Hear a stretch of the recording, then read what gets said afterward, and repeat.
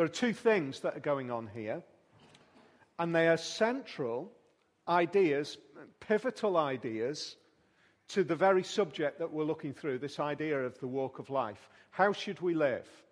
What should shape us? What should be, if you like, the guiding, governing factors in how we should live?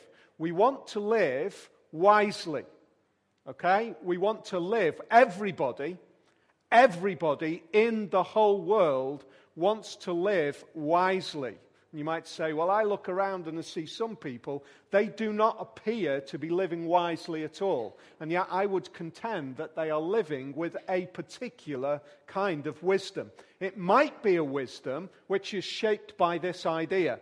The idea that we are here for such a short time, and it is wise, although that word might not be the word that's used, it is wise to make the very best of every minute that we've got and just live wild. Just kind of get out there, do all the stuff that we want to do, make the most of it. Doesn't matter the implications either on our body or our relationships or other people in the world. I want to get to the end of my days, even if they are a short number of days, and say, I lived it.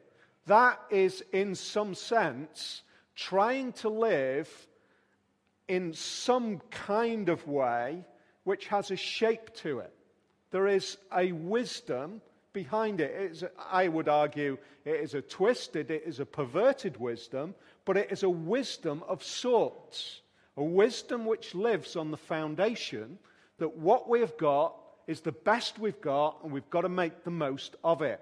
What we've done up to now through our service, we've had two songs which have reflected on something else. They've reflected on this idea. And that's where we come to this particular section of the Bible. They've reflected on the idea that Jesus of Nazareth was no less than the Son of God come into the world. When we read in the Bible, the whole of the Bible story, the whole of the Old Testament, building up to this moment in time, the whole of the New Testament, looking back to this moment in time, is bringing us to the point of realizing that God revealing himself to us is the most significant event in the whole of world history. And it is significant because it is the visible presence of God for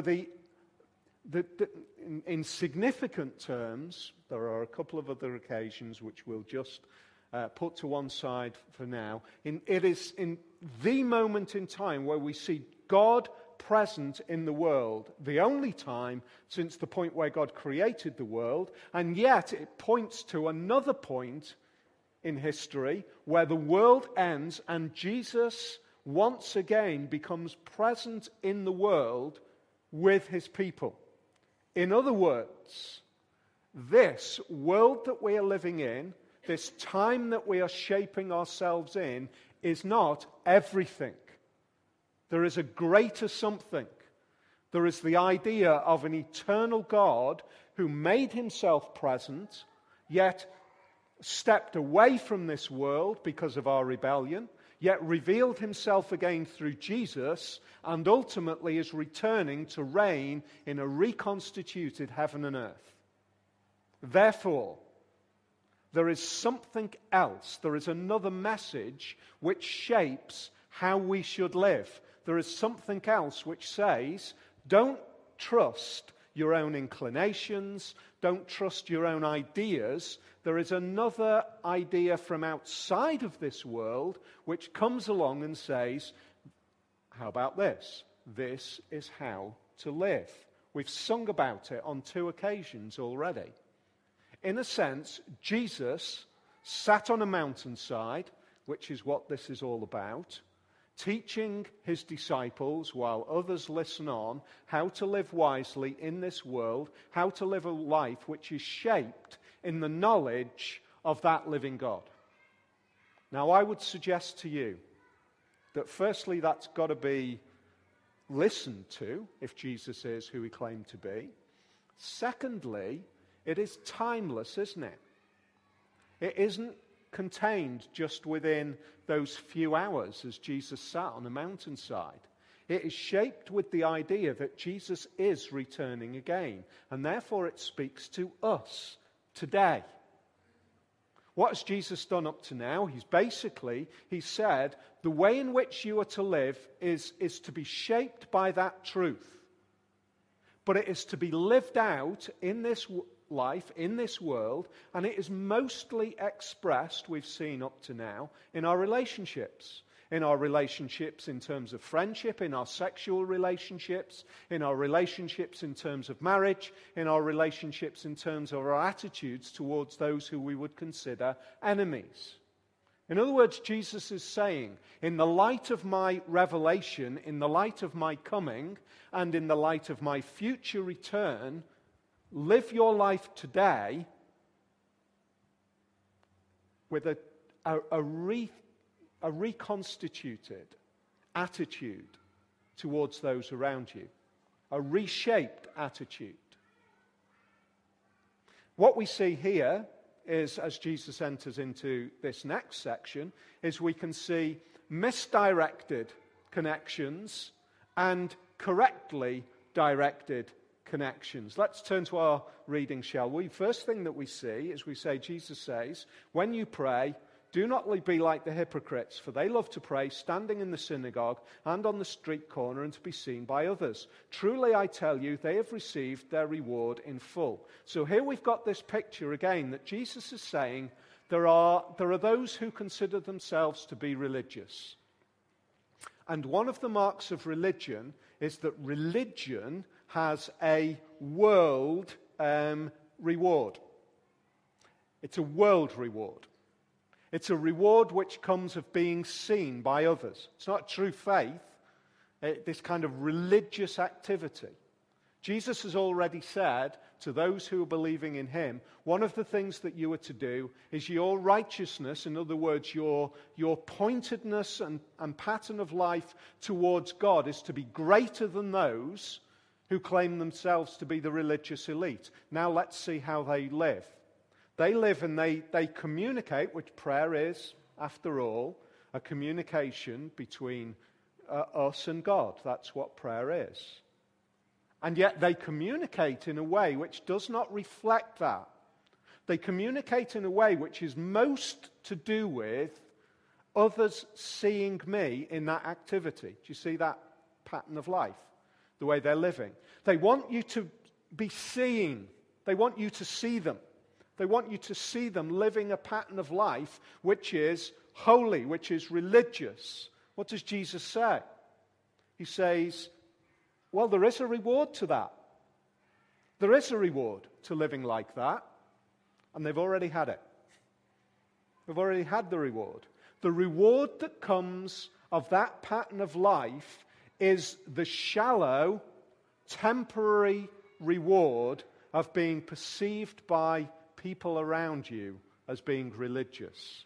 Now, I guess in our 21st century world, that is probably, for many, isn't quite so relevant, is it? And yet at the same time, I would say that I want to just put a warning flag up and say, here we are, we're in a church. It is really easy to fall into exactly that pattern of life, where our pattern of Christian living is shaped more so that others will see us rather than a true reflection of relationship. It's a warning flag, isn't it? It's a real danger that we can live like that, where we are more conscious of those around us, and we're more conscious of the things that we do so that we will impress people around us, rather than knowing that prayer is a reflection of my communication with God. So there's the first warning. That's, if you like, that's kind of Christian religion. The second warning is even bigger. It goes on to say,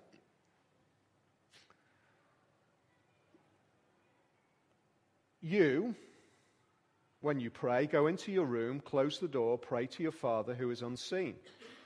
Then your Father who sees what is done in secret will reward you. And when you pray, do not keep on babbling on like pagans, for they think that they will be heard because of their many words. Do not be like them, for your Father knows what you need before you ask him. So here's the next phase that we've got. Prayer can be, firstly, it is that, what is it that Jesus is saying? He's saying it's that trust. It's a faith that says that if I go into a completely unseen by others place, and if I literally, quietly, whether I use audible words or whether I pray with the thoughts in my mind, when it is that self-contained moment of just me and God, do I believe that at that moment the simplicity of my words are being heard by God? That's what Jesus is encouraging us to think. It's about a relationship. It's about a communication. That's what it's about. When we spend time with friends, family, relations, whoever it might be, there's those times when we get into a room, sit down with a coffee, we just chat. We don't need to impress other people, do we, as we're having that conversation? We don't need other people to be looking on and saying, oh yeah, you're chatting with so-and-so. No, because it's a relationship that is going on. Do we believe that when we silently, in the quietness of our own relationship with God, believe that that is what is going on? One of the marks, Jesus says, that we don't believe that is when we behave like mystical, repetitive pagans. It's the word that's used. The word pagan there, it's a word which country dweller is the founder of the word. It's a word that was used in New Testament times to describe those who are still holding on to the mystical religions.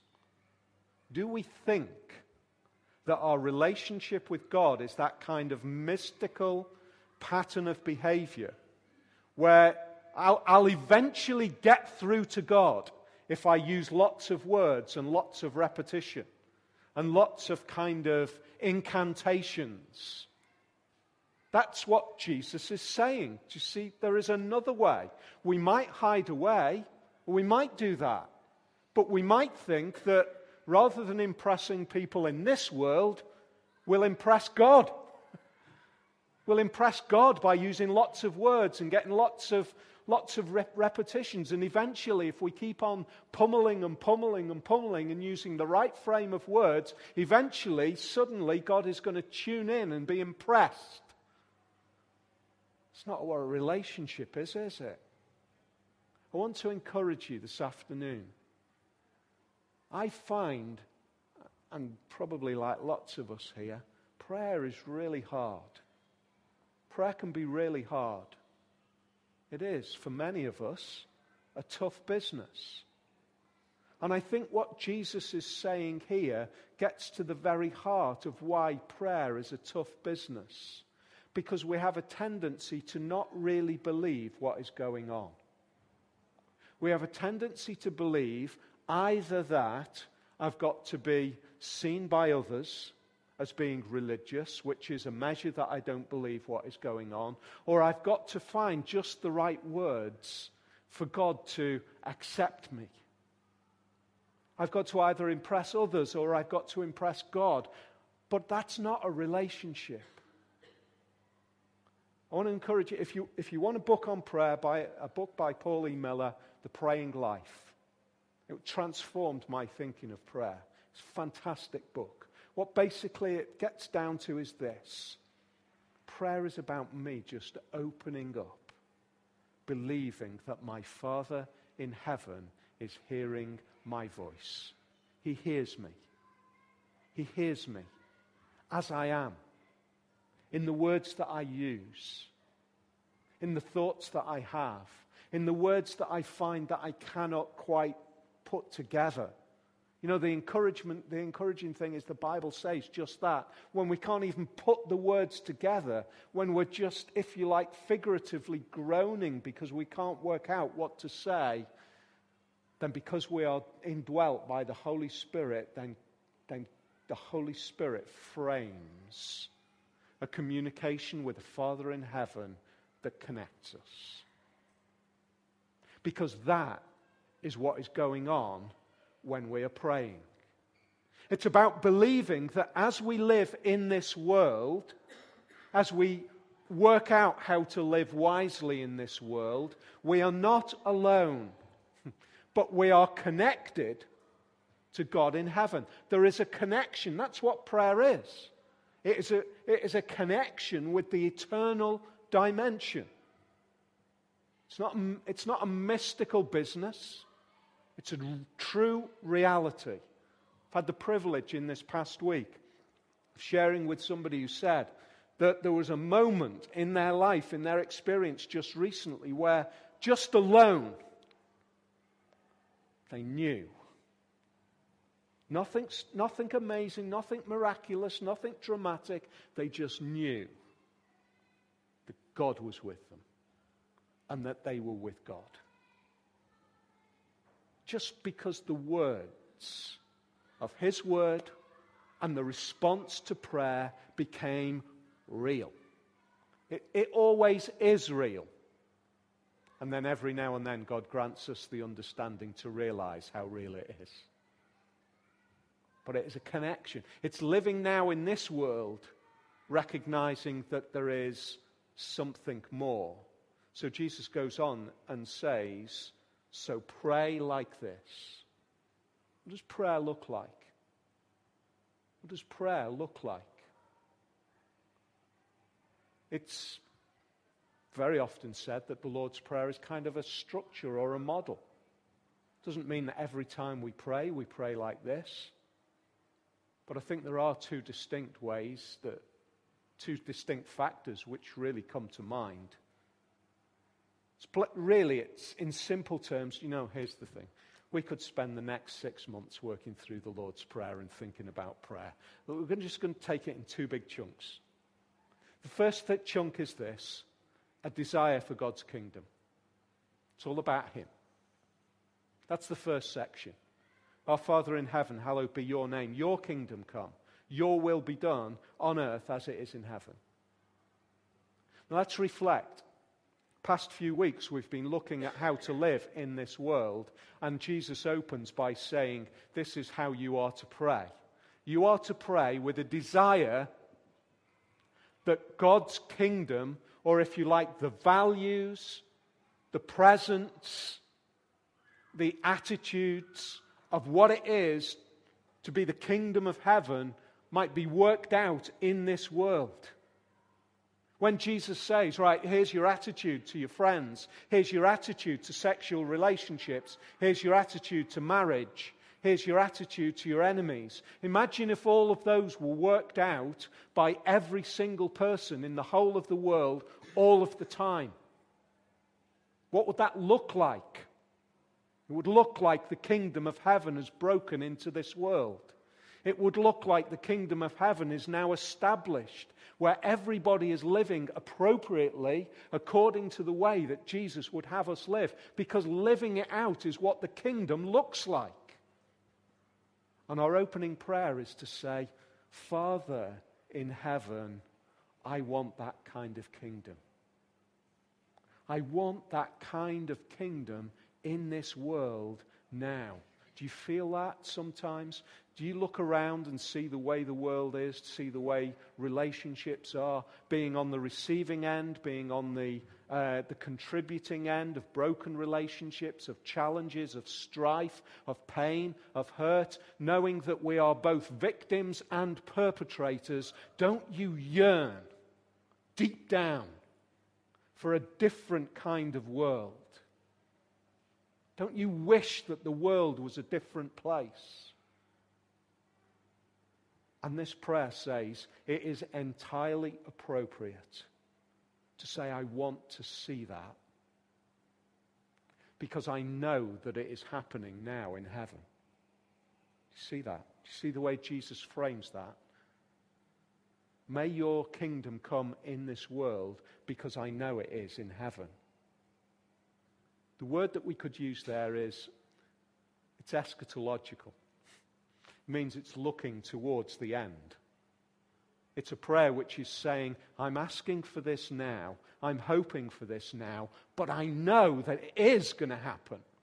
I know that one day your kingdom will be established in this world. This is not an empty prayer which is hopeless because it's never going to happen. It's a prayer which every time we pray, we can say, this will happen one day.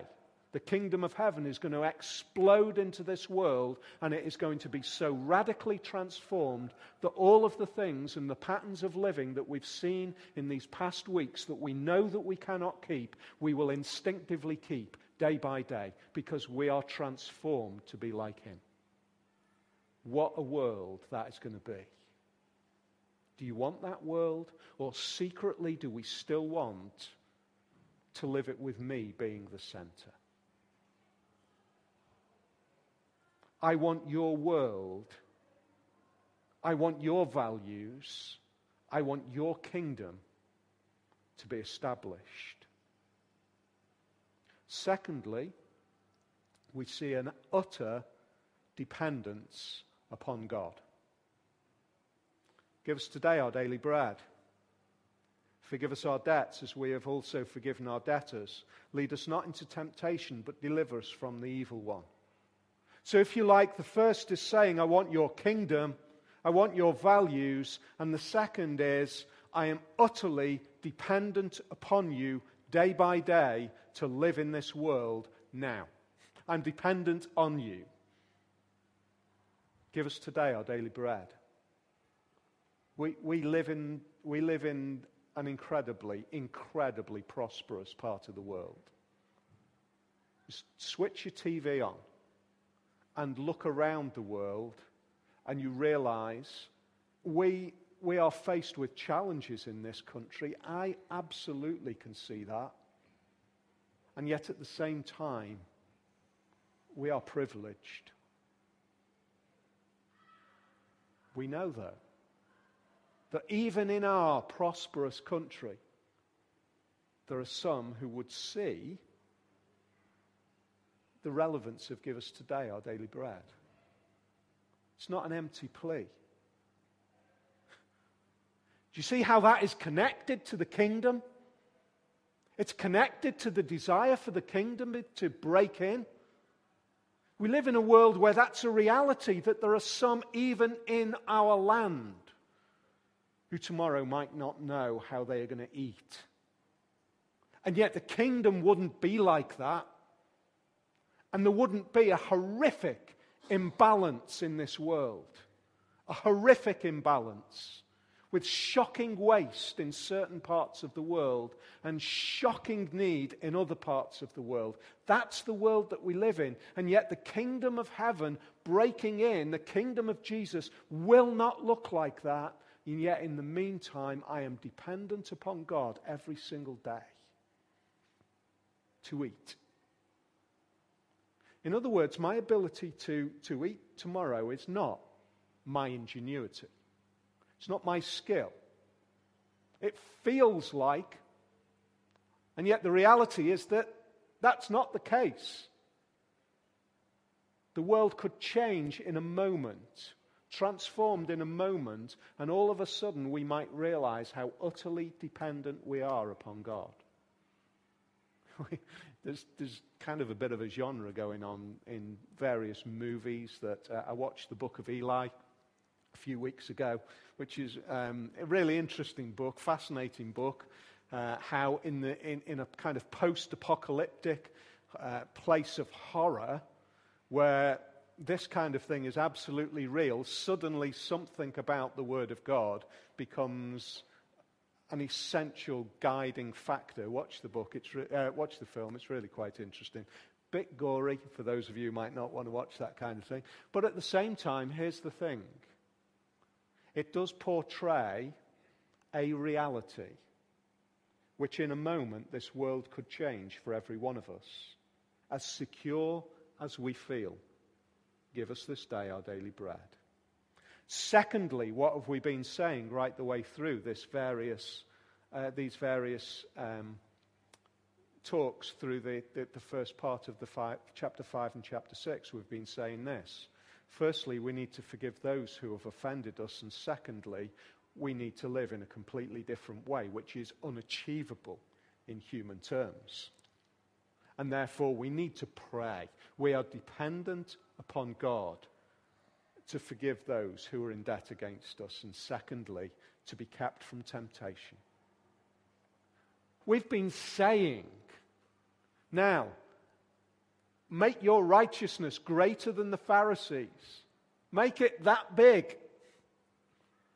Be that. And we've been saying, but I can't do that. It's beyond me. What tools have I got? How can I equip myself to be that? And Jesus says, right, at least the start of you equipping yourself is to say you can't do it and to ask God.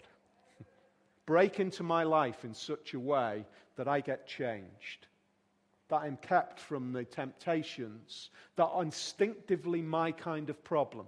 Your temptations are different to mine, quite likely. My temptations are different to your temptations, quite likely. And yet at the same time, we are of one in the sense that we are dependent upon God to break into our lives to keep us from those very temptations that we would fall into. And how do we live? We live with a mentality that says, if I really pull up my bootstraps, if I try really hard to be a better Christian, I'm going to do it. And Jesus says, stop. Ask. Plead for help. Because you can't do it. It's grace breaking into your life that makes it possible, not your success. So ask, because he's the kind of father who will not hold back on any good thing when his children ask for it.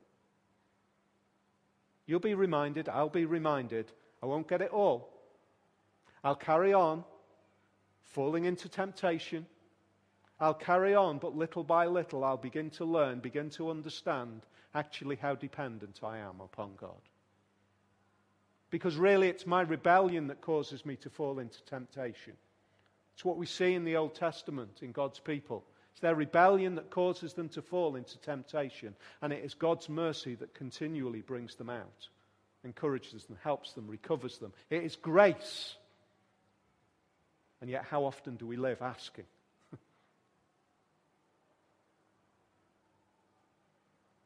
And the reason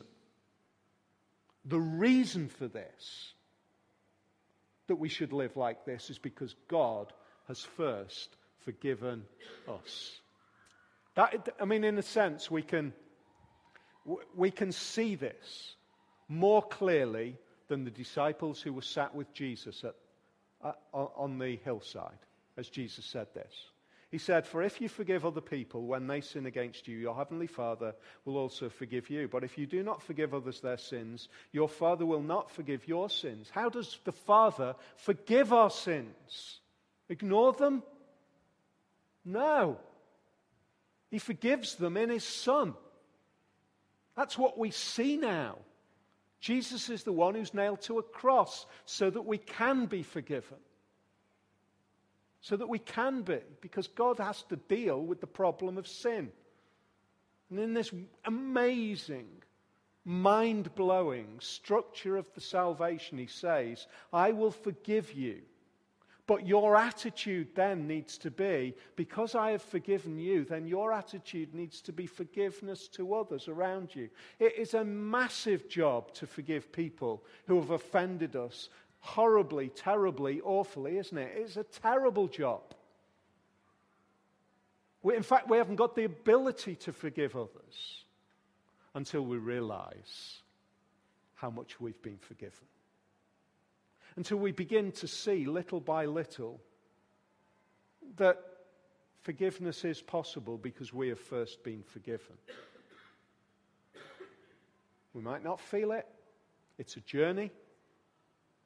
It relies on justice and mercy. But essentially, we need to live without hypocrisy, don't we? That's what Jesus is saying. So that's the first thing. He says right now, don't worry, next bit's really quick.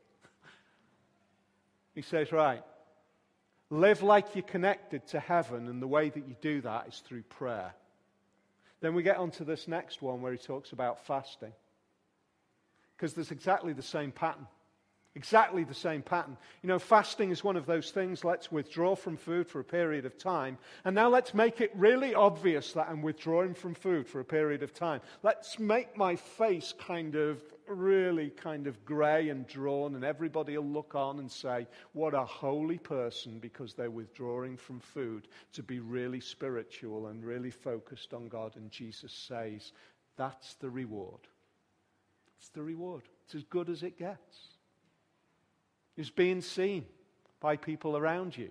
No, what you're to do is get up in the morning and wash your face and put a bright face on and commit yourself to this act of fasting, and then go out and do your day's work. And we say, well, hang on. Fasting? What's that all about? I think it's quite simply this. It is finding an expression of saying, I am not tied to this world. That's what fasting is. Jesus is saying, in a world where literally the next bit of food, the next meal was the essential element we lived to eat in that age of Jesus' hearers. He's saying it is perfectly reasonable to spend a period of time where you live in a way which says, I'm not dependent on that. That is not what it's all about. For a moment in time, for a day, I'm just going to put that to one side, and I'm just going to go about my daily life without that dependence, and focusing my mind on the fact that my day-to-day existence is not dependent on this world. I am connected to the next world. I am connected to eternity. Do you get that idea about fasting? It is not necessarily specific, my conviction, it is not necessarily specifically the idea of withdrawing from food. Once we've got that in our minds, what do we need to fast from? What are we connected to? A carefully chosen word. What are we connected to? Which, if we do not have for a day, we feel as if our world is falling apart. I am disconnected. I'm not in touch. It might be that our social media connections are precisely the kind of dependence on relationships, dependent on this world, which I need to just withdraw for a period of time and say, let's get myself recentered. Let's get myself balanced again. Let's realize that it's not all about these connections, which are so temporary. There's a greater connection that I need to have absolutely in place. It might be that. It might be something else for you, which you could not do without. But one way or another, I think Jesus is saying this. Take moments in your life to find tangible ways to disconnect from your security in this world and focus on your security in the next. Because after all, it is Jesus who is on the throne. That's the reality. He is on the throne. He is returning. Therefore, everything that I create my dependence upon in this world is passing. Disconnect And that is living by faith. Because we can't see that, can we? And yet we believe it to be true.